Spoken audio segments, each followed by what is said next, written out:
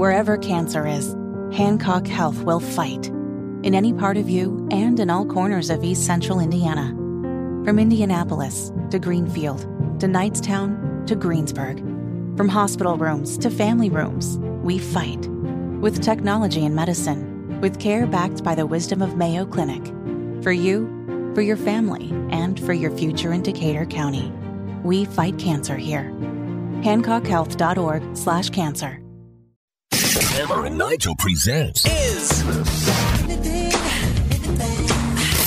It depends upon what the meaning of the word is.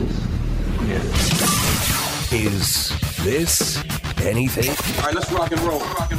Tony Kennett, the Tonus, filling in for Big Nige, and this is how we're going to do Is This Anything?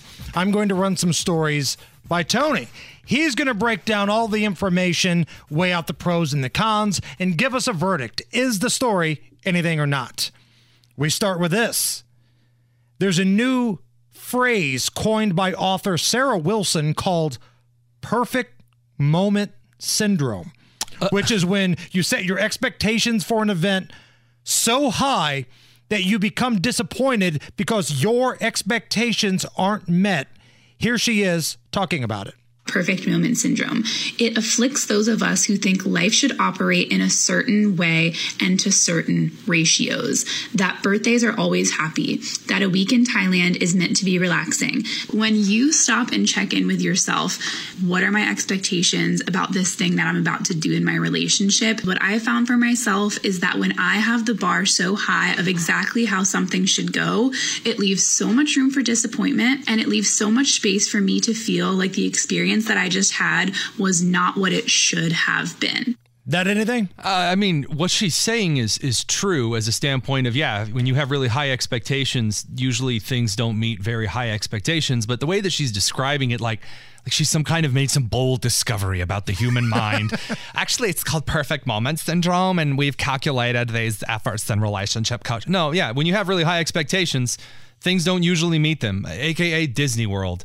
You're like, oh, Disney's the magical place on earth. And you get there and it's like a bunch of sweaty people overpaying for things. Or, all right, the Colts have signed Matt Ryan. Woo! I still think he's got a little bit of the tank here. We're going to win the division. No.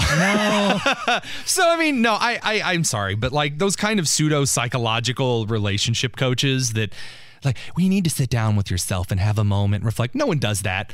Like, when's the last time you sat down like, okay, Hammer, am I expecting too much out of my surroundings? And you look over and it's just Nigel scratching his left boob.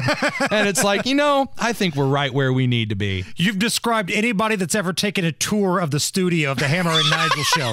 Oh, Hammer and Nigel, I bet they look great. They're energetic. They're going to be fun to hang out with. They walk in here, Nigel's half drunk, half asleep. Allison's yelling at somebody. Harrison Silcox is shotgunning beers behind the glass. Stone colding it. Yeah, absolutely. Double-fisted, yes. What a king.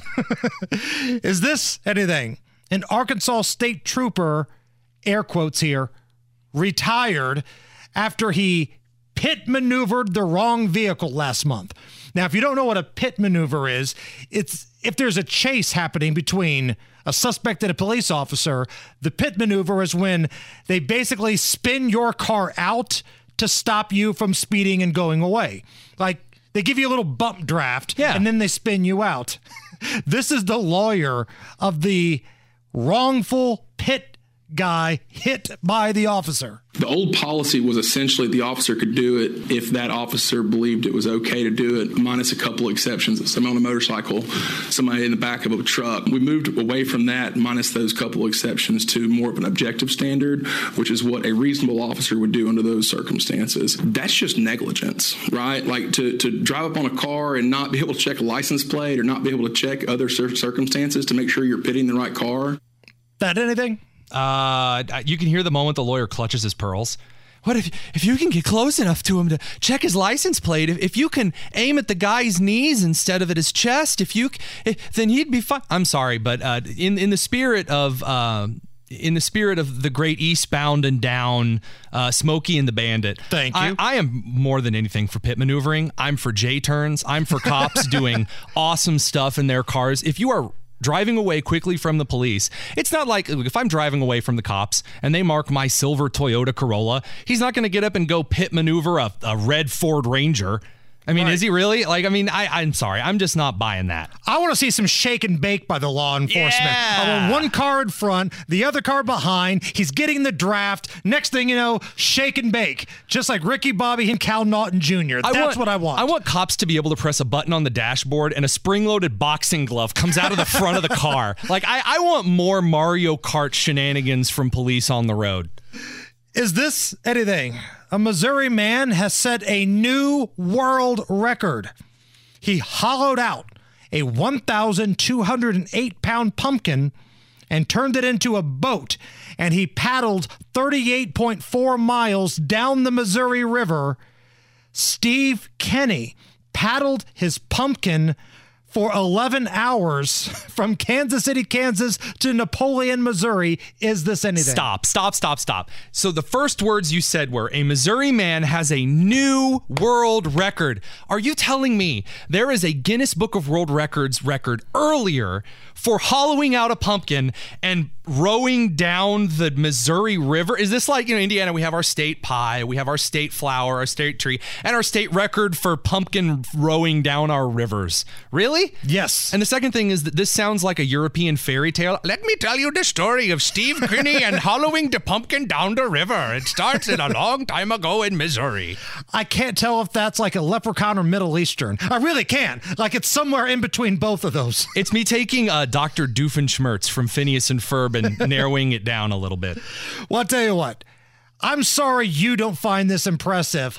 I think it's impressive. And as a matter of fact, our record label, Hammer and Nigel Records, wrote a song celebrating this amazing feat of American ingenuity.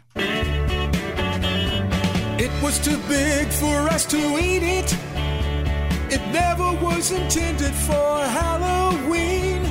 Too much for a pie or a jack-o'-lantern light, but just about right to float the misery. Come on! Big pumpkin, keep on floating. Floating. It's crazy, but now I'm boating. Boating. Rowing. Rolling. Rowing. Rowing. Rowing in a pumpkin. See, the next part of the song is where Allison gets up on the table and dances like Tina Turner. It's a shame we don't have the webcam for that. I'm actually going to go find that song and download it. That inspired me to hollow out a pumpkin of my own. It's the Hammer and Nigel Show.